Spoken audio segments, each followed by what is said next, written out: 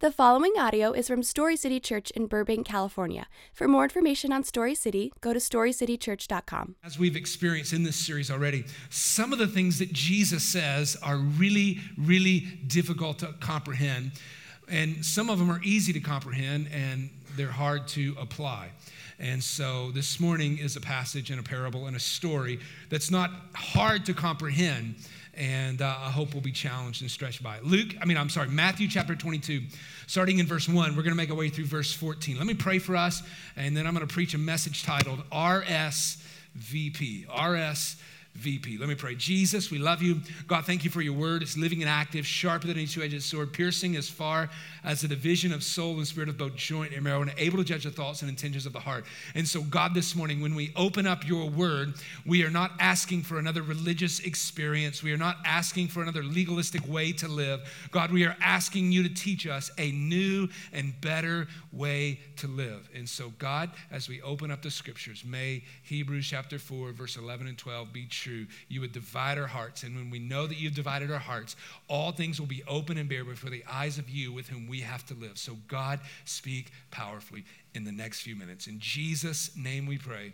Everybody at the Colony Theater said, amen. Amen. Hey, I know it's sort of mandatory in our city, especially if you work in the industry, that you have to have a YouTube channel. Anybody got a YouTube channel? Okay. All right. Look at all the actors in the room. And so like a YouTube is normal and expected in our town. I got a buddy that has a YouTube channel. He's actually a country music singer, African-American guy from Texas who lives in Burbank, and just an unbelievable guy.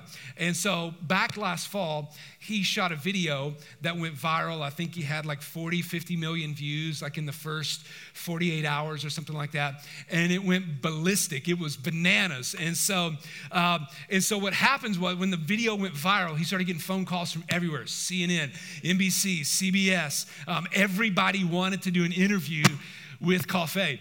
But there was one call that came in that it was like no other. And it was the White House.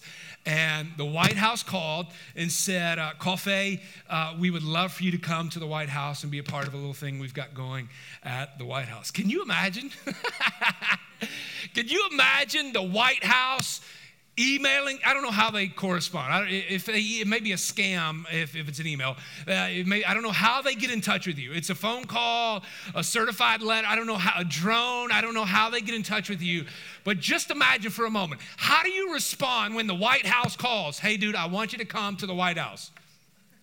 Let me tell you how I would respond. I'm going to call my mama. I'm going to call my sister. I'm going to call my cousins who I haven't seen in 6 years. I'm going to post it on Facebook, Facebook Live, Instagram stories. I'm going to put it on Periscope. I'm going to go back to Vine. I'm going to put it on MySpace. I'm telling everybody, right?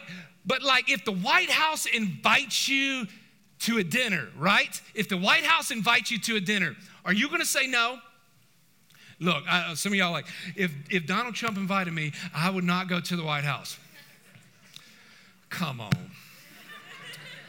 If he invited you on The Apprentice, you wouldn't have said no, right? Not only am I going to say yes, I'm going to say, what time do you need me? I'm going to be there, right? Like if I'm supposed to do your wedding and it conflicts with going to the White House, I love you, but you got to call Craig or Tyler, all right?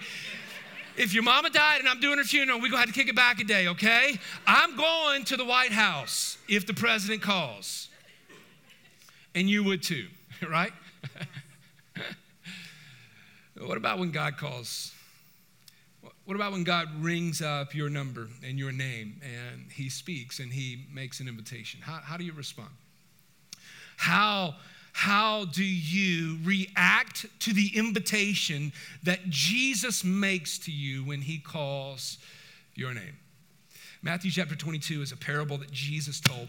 And I'm having a little trouble here. Matthew chapter 22 is a parable that Jesus told. And it's a story of a king who invites a bunch of guests to a party and a feast that this king has prepared for his son who is getting married. And starting in verse 1, this is not a difficult parable to understand this morning. It's pretty straightforward. It speaks of God's gracious invitation to us when he extends the gospel to us and the different ways that we respond. Matthew chapter 22, starting in verse 1. I'm going to take this in sections. I think there's 3 sections in this parable, and I think they're instructed to us, and I hope somebody in this room, everybody in this room, will take something away from it.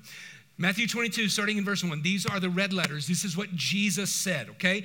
Jesus spoke to them in parables, saying, the kingdom of heaven may be compared to a king who gave a wedding feast for his son. First of all, let's be clear here. Whenever you're reading the parables of Jesus, okay, this is not a real story. Am I having trouble here? Is that my fault? When Jesus is telling a parable, this is not a real story, but it points to a bigger reality.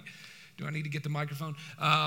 And so it's instructive for us to know who God is in the parable that Jesus tells. It's instructive for us to know who we are in the parable that Jesus tells. Okay? So in this parable, the kingdom of heaven may be compared to a king. The king is God. The king is the Father. And he was giving a wedding feast for his son. The son is Jesus. Okay? Let's make that clear. The king is preparing for an incredible feast that's unlike any other. And so verse 3 says, and he sent out, thank you. Hello? Check. And it says, whoa, hello. All right, here we go. In verse 3, and he sent out his slaves to call those who had been invited to the wedding feast. And they were unwilling to come. And verse 4, it says, and again, he sent out other messengers saying, tell those who have been invited, behold, I have prepared a dinner. My oxen and my fattened livestock are all butchered and everything is ready. Come to the wedding feast, okay? There's 3 sections here, and I want to break them down. And I believe the first section is a story about a generous and a patient father. The first section here is a story about a generous and a patient father. That's the first storyline we see in the parable that Jesus is telling. Now, the king here has made an invitation to come to this extravagant banquet on behalf of his sons. He's already sent out invitations. People have already heard. People have already RSVP'd to the banquet. And what the king has prepared is unlike any ordinary potluck or family dinner. It is an extravagant meal to celebrate the son. And when we look at what's going on in the parable and the reality that Jesus is pointing to outside of the story, we understand that the Father is inviting us to something extraordinary when we come to Him, when we follow Him. And the invitation oftentimes is misconstrued. It's misconceived. It's not understood. Oftentimes what God is inviting us to. The president invites me to the White House. Listen to me. I'm going because I know it's going to be awesome, right? But what about when the Father invites us into an intimate, abiding relationship with Him? What's He inviting us to? Well, essentially what's happening here is when the Father extends a gospel invitation, when your heart and your mind understand the gospel, what Jesus is inviting you to is a new and better way to live. What do you mean by that? Like, what are the benefits that Jesus is inviting me to? Like this banquet here ultimately points to the marriage supper of the Lamb. It points to a time when we will stand before Jesus and we will know who we are before God. But it also points to a time that's temporal in the world we live in now. When the gospel is extended to us, what is it that Jesus is actually inviting us into? I think it's often misunderstood, but we have this normal way of living. And the invitation that God is making to us is something outside of our normal rhythms of life. Like we have these extremes that we vacillate in between in the normal rhythms of life. We vacillate between being self-righteous and unrighteous. We vacillate between being concerned about our own interest and the interest of others. Yet when God invites us into an intimate, abiding fellowship with Him, He is inviting us into a new and better way to live. What do you mean? Well, Jesus makes statements like you've heard not to commit adultery. I tell you, don't even lust. He's making statements like you've heard what it's said about how you should treat your enemies, but I'm telling you to love your enemies and go out of your way. Jesus says you've heard about how to go a mile with someone in your life who's asked you to go a mile. I'm telling you not only to go a mile, but to go the second mile. And so Jesus is offering this alternative way of living that most of humanity is accustomed to. And oftentimes we get that confused because we see it as strapping us with our time. We see it as strapping us with our guilt, and we don't understand exactly what Jesus is inviting us into. And what Jesus is saying here in this parable is that I'm inviting you into an altogether new and better way to live. And when we read the story that parallels this in Luke chapter 14, Jesus tells a parallel story to it. We understand that Jesus has invited a certain group of people to the banquet. And then when the certain group of people refuse, and he tells his messengers to go out and invite the lame, the crippled, the blind. And so when we understand what Jesus is saying here, he's saying, like initially we look at ourselves and the mission of God and the kingdom of God and what God can get from us. We see our relationship with God like we see most of our relationships on this earth. Like what do you want from me? Like I'm a vending machine. How are you going to pull out of me? But God doesn't see you that way. He's not looking to pull something out of you. He's not strapped with guilt after he invites you into a relationship. He's not doing you a favor, looking for you to return the favor. God looks at you as the end in itself, not the means to an end. And so when he's inviting you into this deep, abiding relationship, we look at ourselves.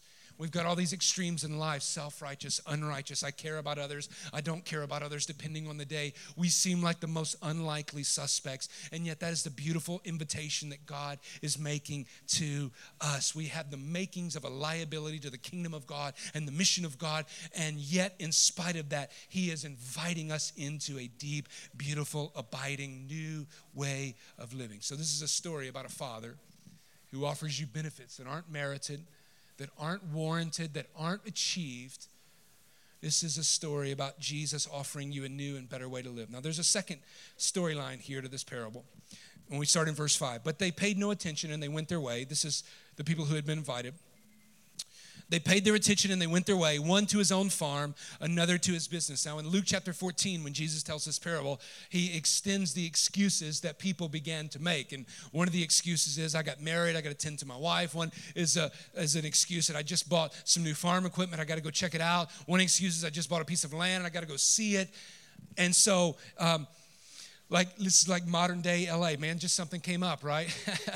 And then in verse 6, the story kind of takes this weird Alfred Hitchcock turn, okay? So like these people have been invited, they've RSVP'd, and all of a sudden, another opportunity came up. Something better emerged. Now you've lived in LA long enough, even if it's only been a month, to know this sounds way too familiar, right? Now, verse 6, the story turns, like an Alfred Hitchcock weird turn here. And the rest, meaning the people who had been invited, they seized the messengers and they mistreated them and they killed them. What? Like, wait a minute. Like, it was just a wedding, bro. It's just a wedding. It's just an RSVP. Like, that's a little bit unnecessary to seize the messengers and kill them. What?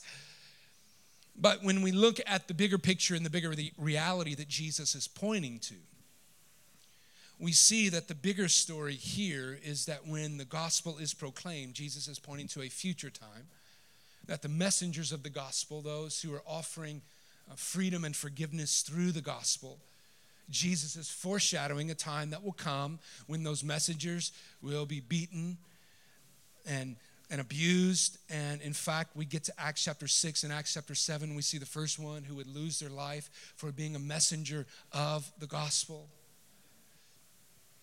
And so we have these wedding guests who have a bunch of lame excuses. Now, verse 7, but the king was enraged, and he sent his armies and destroyed those murderers and set their city on fire. Hello. Verse 8, then he said to his messengers, the wedding is ready, but those who were invited were not worthy. Verse 9, go therefore to the main highways, and as many as you find there, invite to the wedding feast. Those slaves went out into the streets and gathered together all that they had found, both evil and good, and the wedding hall was filled with dinner guests. And so in Luke 14, we have the instruction from the king who says, go find the crippled, the lame, the blind, those who can't repay anything that I'm offering. You got any friends that that make lame excuses? You got any friends like that? If they're here, don't look at them, all right? You got any friends that you know what I'm talking about? Like there's a 50% chance when you invite them to something, they're going to cancel, right? And sometimes the stakes are a little bit higher. You've already bought the movie ticket. You've already RSVP'd for a certain dinner. Or worse, whenever you get married or you got married and somebody RSVP'd and you paid $50 or more for their dinner and they didn't show up. You know what I'm talking about? Lame excuses, right? Like we understand this in LA. Man, just something came up, right? We get this. We understand what it means to take advantage of another opportunity. But here's the thing. Oftentimes when we make lame excuses, the person making the lame excuse often doesn't see it as lame, right? We make these mental calculations. This is a good choice. This is a better choice. We weigh some circumstances and situations out, and we justify why we chose something that could have been better for us. And so the second storyline here in this parable is that this is a story about unreasonable excuses. This is a story about unreasonable excuses. This reminds us of people who have been invited into the grace of God, by the grace of God, to taste and see that the Lord is good. Been invited to the banquet table to feast on the grace and the mercy and the love and the forgiveness of Jesus that he offers you. And yet with an ungrateful heart, we make lame excuses. Jesus will say at the end of this parable, many are called, but few will respond. There's nothing insightful about these excuses that these people make, right? Like it's nothing earth-shattering. I got a piece of farm equipment. I got to go check it out. I bought a new piece of land. I've got to go see it. That's literally what Luke 14 says. Like well, it ain't going nowhere. You can go see it tomorrow, right? Like there's nothing catastrophic about choosing what they chose over choosing Jesus. Just run-of-the-mill excuses. So then Jesus tells this story. The story flips, and the king says to the messengers, you know what? Those who were invited, who have said no, they're not worthy. I've got a new invite list. Go to the highways and the byways, the streets, the street corners, the business. I want you to invite the lame, the crippled, the blind. When my dad found out he had cancer in 1999, there was a 24-hour period when he went from fairly healthy to having a pain in his back, to being told by the doctor that he had cancer, to being told that he had 24 hours to live. And so when we sat in the room with the doctor, there were two questions that we immediately asked. Number one, is there a cure? Number two, how long does he have to live? The people who know that they have a need, those of us who know that we have a need run to the source of that provision. But those of us who have accumulations, those of us who have things that are distractions, those of us put our needs at bay and our excuses are plenty. And Jesus is saying, at some point, I keep inviting you. At some point, I've continued to extend an invitation and you continue to say no. But there are people who understand that they have need and that there is only one place to run to. I believe this. Oftentimes we pacify and medicate our lives with more stuff and costly experiences. And it's only when we arrive at the place where we realize that we have a need that Jesus can only meet. I'm going to tell you, when life falls apart, and some of you have experienced that recently. I was with a good friend of mine this week in his home talking about the difficulty of life after his father passing. Look, when you get in those moments, like there's nowhere else to go. There's nothing else to say. I know I have a need. It's in that moment that we see the beautiful invitation that Jesus has made. This is a story about unreasonable excuses. So the kingdom of God is extended to the lame, the poor, the blind, those who know that they have a need, the crippled. Why? The kingdom of God is for such of these. Why? Because they know they have a need. They know they have a need, and that nothing they can bring, nothing they can offer God, only what he can offer them and the need that he is meeting in their life. So here's what this second half of this story is about. It's about surrendering those arguments that we think are plausible. Surrendering those arguments that we think are plausible because we think the kingdom of God is inconvenient. Listen to me this morning. I love you, and I love you with compassion and passion. There are no plausible arguments for refusing Jesus. There are no plausible arguments for refusing Jesus. They're all lame excuses. They're all lame excuses. And then there's a final twist to the story, starting in verse 11.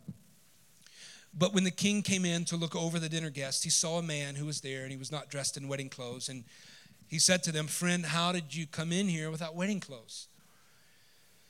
And the man was speechless. Verse 13. Then the king said to the servants, "Bind him hand and foot and throw him into the outer darkness, into that place where there will be weeping and gnashing of teeth." Verse 14, "For many are called, but few are chosen." The last section of this parable is a story about wasted opportunities.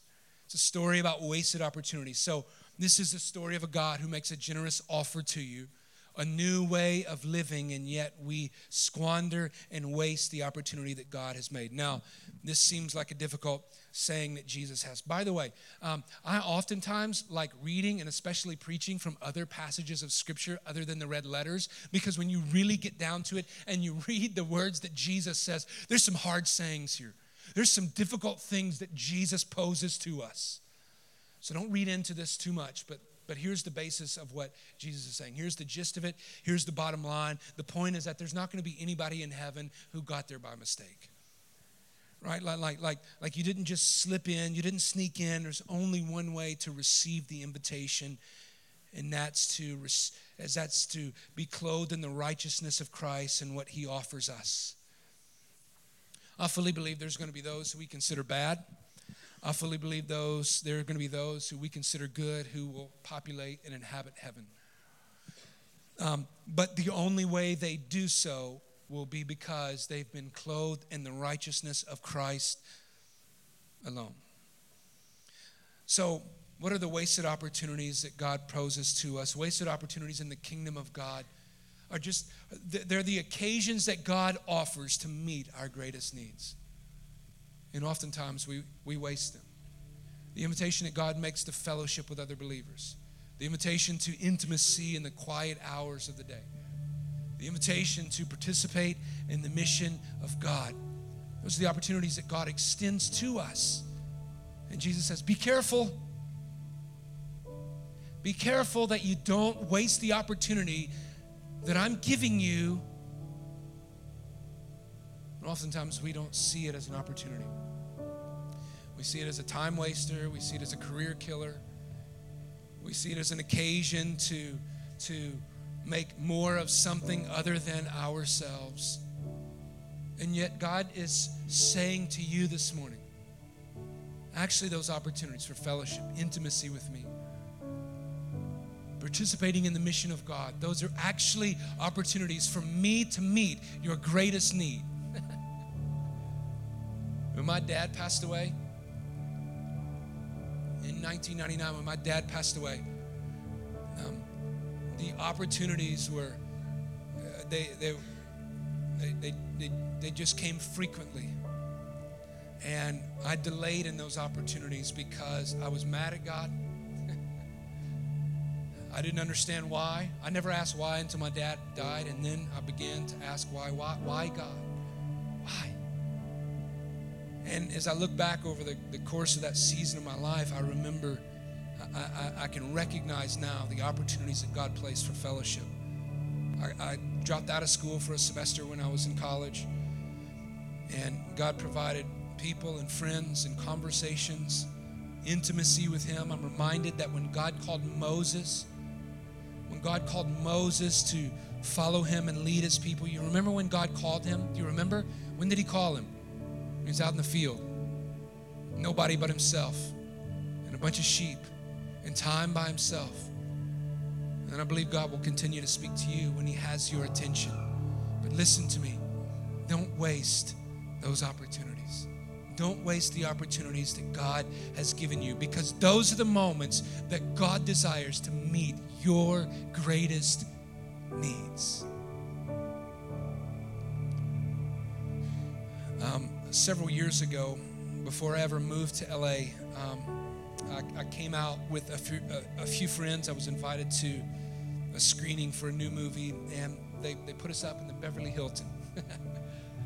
And I'm just a pretty simple guy from back south, and And I showed up at the Beverly Hilton, and we did in the movie screening, and it was kind of fun.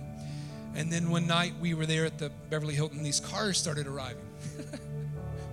And they were cars like I'd never seen before, and hardly any of them had American license plates. They were imported cars. They were crazy expensive, and there were more of them than I'd ever seen in my life. And I'm walking around in the classic tourist regalia, like t-shirt and shorts. And there's people that begin walking through the lobby in these evening gowns and these tuxedos that you don't rent from Men's Warehouse. And I'm in this shorts and t-shirt. I'm clearly out of place. And so my buddy Brian and I follow the music.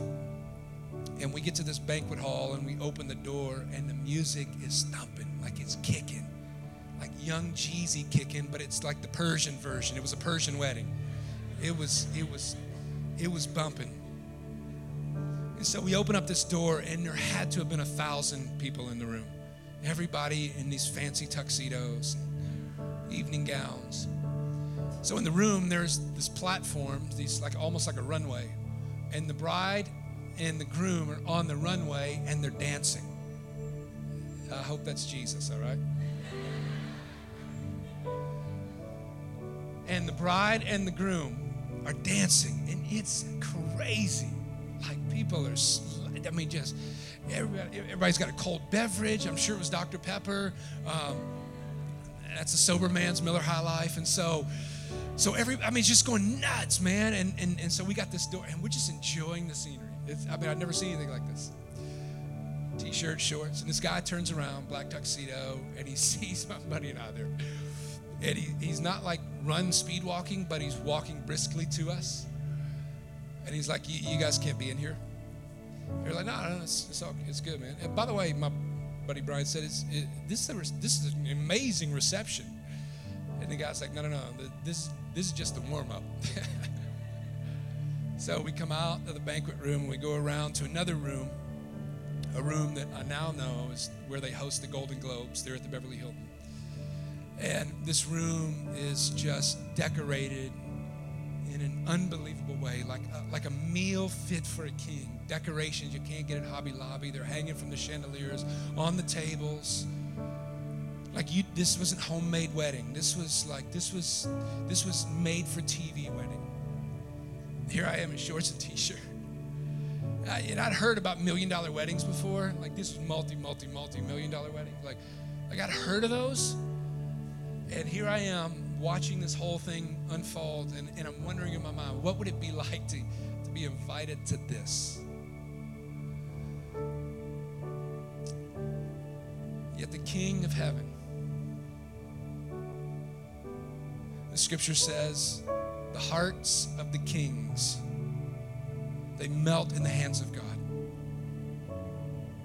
Like the invitation to the White House is nothing compared to the invitation that the King of Kings and the Lord of Lords extends to you today.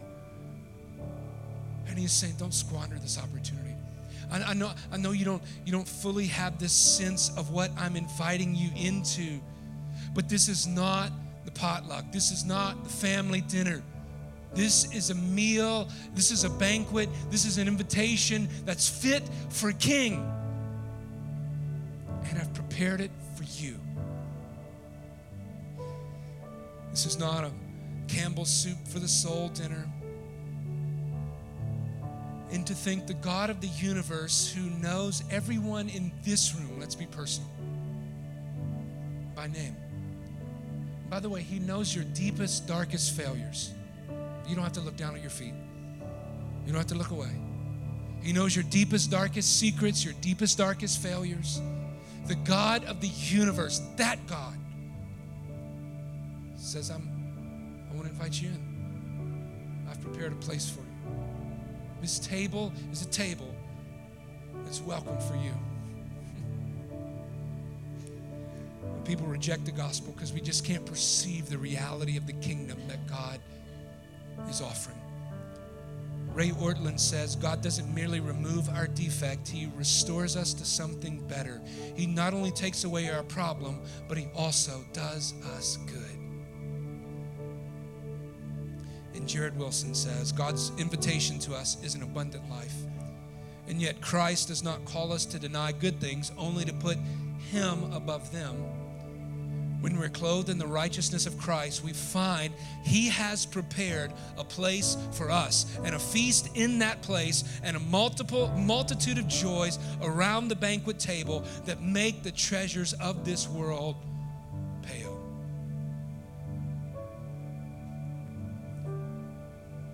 Christ is making an invitation that will satisfy forever and ever. And he's asking you this morning if you'll just pull up a table and taste and see that he is good. Would you bow your heads, close your eyes? I'm going to pray for us. We're going to take communion together here.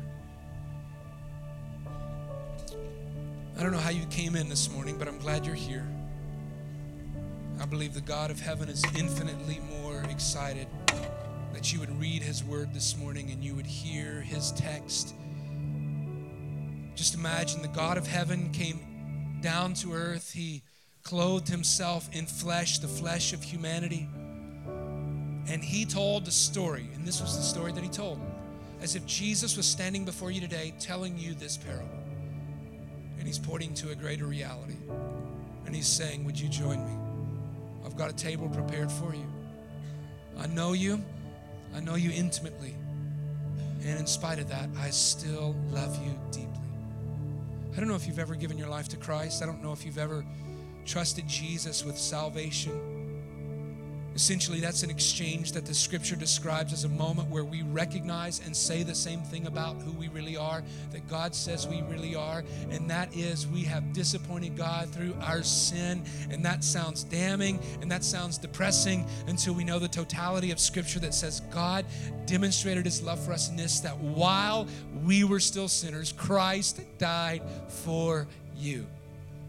And if we would confess with our mouth that Jesus is Lord and believe in our hearts that God raised Jesus from the dead, not that we can be, ought to be, might be, but that we will be saved. God would take something that is not, and he will make something that is. John 1:12 says if we come to that point where we confess our sins to Jesus and ask for forgiveness and ask him for a relationship and desire that we would turn our lives and our eyes to Jesus and walk with him the rest of the days of our life, John 1:12 says he gave those the right to become a child of God. Maybe this morning you need to become a child of God. There's nothing magical or mystical about it. We're not going to make you stand on the stage, say anything you don't want to say. We're not going to embarrass you, make you do anything you don't want to do. That's your desire to pray and confess your sins to Jesus and be saved this morning. We're going to sing a song and take communion. And in this moment, that's a moment for you to do business with God, and you have an honest, genuine moment where you say to God, God, I know that I've sinned against you. I know that you love me and that you will forgive me because of not what I've done, but what Jesus has done. And so, Jesus, I desire to walk with you the rest of the days of my life. If that's you, I pray that you would do that in your seat right where you are this morning. When you have, after the service, there's a table out there that says First Steps. Would you stop by that table and tell one of our volunteers out there, I prayed that prayer with Pastor Matt this morning. We're not going to embarrass you, make you do anything you don't want to do. We're going to help you walk with God. That's simply what we're going to do. Begin this journey because we believe walking with Christ is not a solo flight, it's a community journey. Now, last thing, and then we're going to take communion together. Maybe you're a believer this morning. And maybe, just maybe, you have resisted and refused the invitations that Jesus continually makes to you. I'm talking to you, Christian, you who have confessed your sins and have been saved. I'm talking refusing and wasting the opportunities God has given for fellowship and intimacy and being a part of the mission that he's given the church. I beg you in Jesus' name, don't refuse it anymore. There's not a plausible excuse. You have none. The cares of the world pale in comparison to what Jesus is offering you today. So before you come and take communion, by the way, communion this morning is reserved for those who have a relationship with Jesus. If that's not you this morning, we love you. You can sit in your seat and pray, and you can sing with us.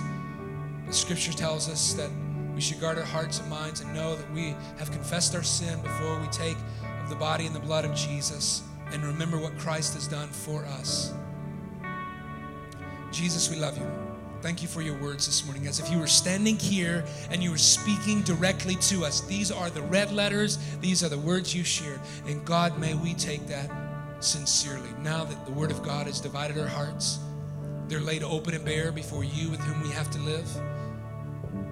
God, may we not turn from the word that you have spoken by the Spirit of the living God to each of us. In Jesus' name, amen, amen. There are 2 tables down front. There's 1 table up back that's gluten-free. We've taken care of all of your reasons. We're going to sing a song, and feel free to come down and take communion this morning.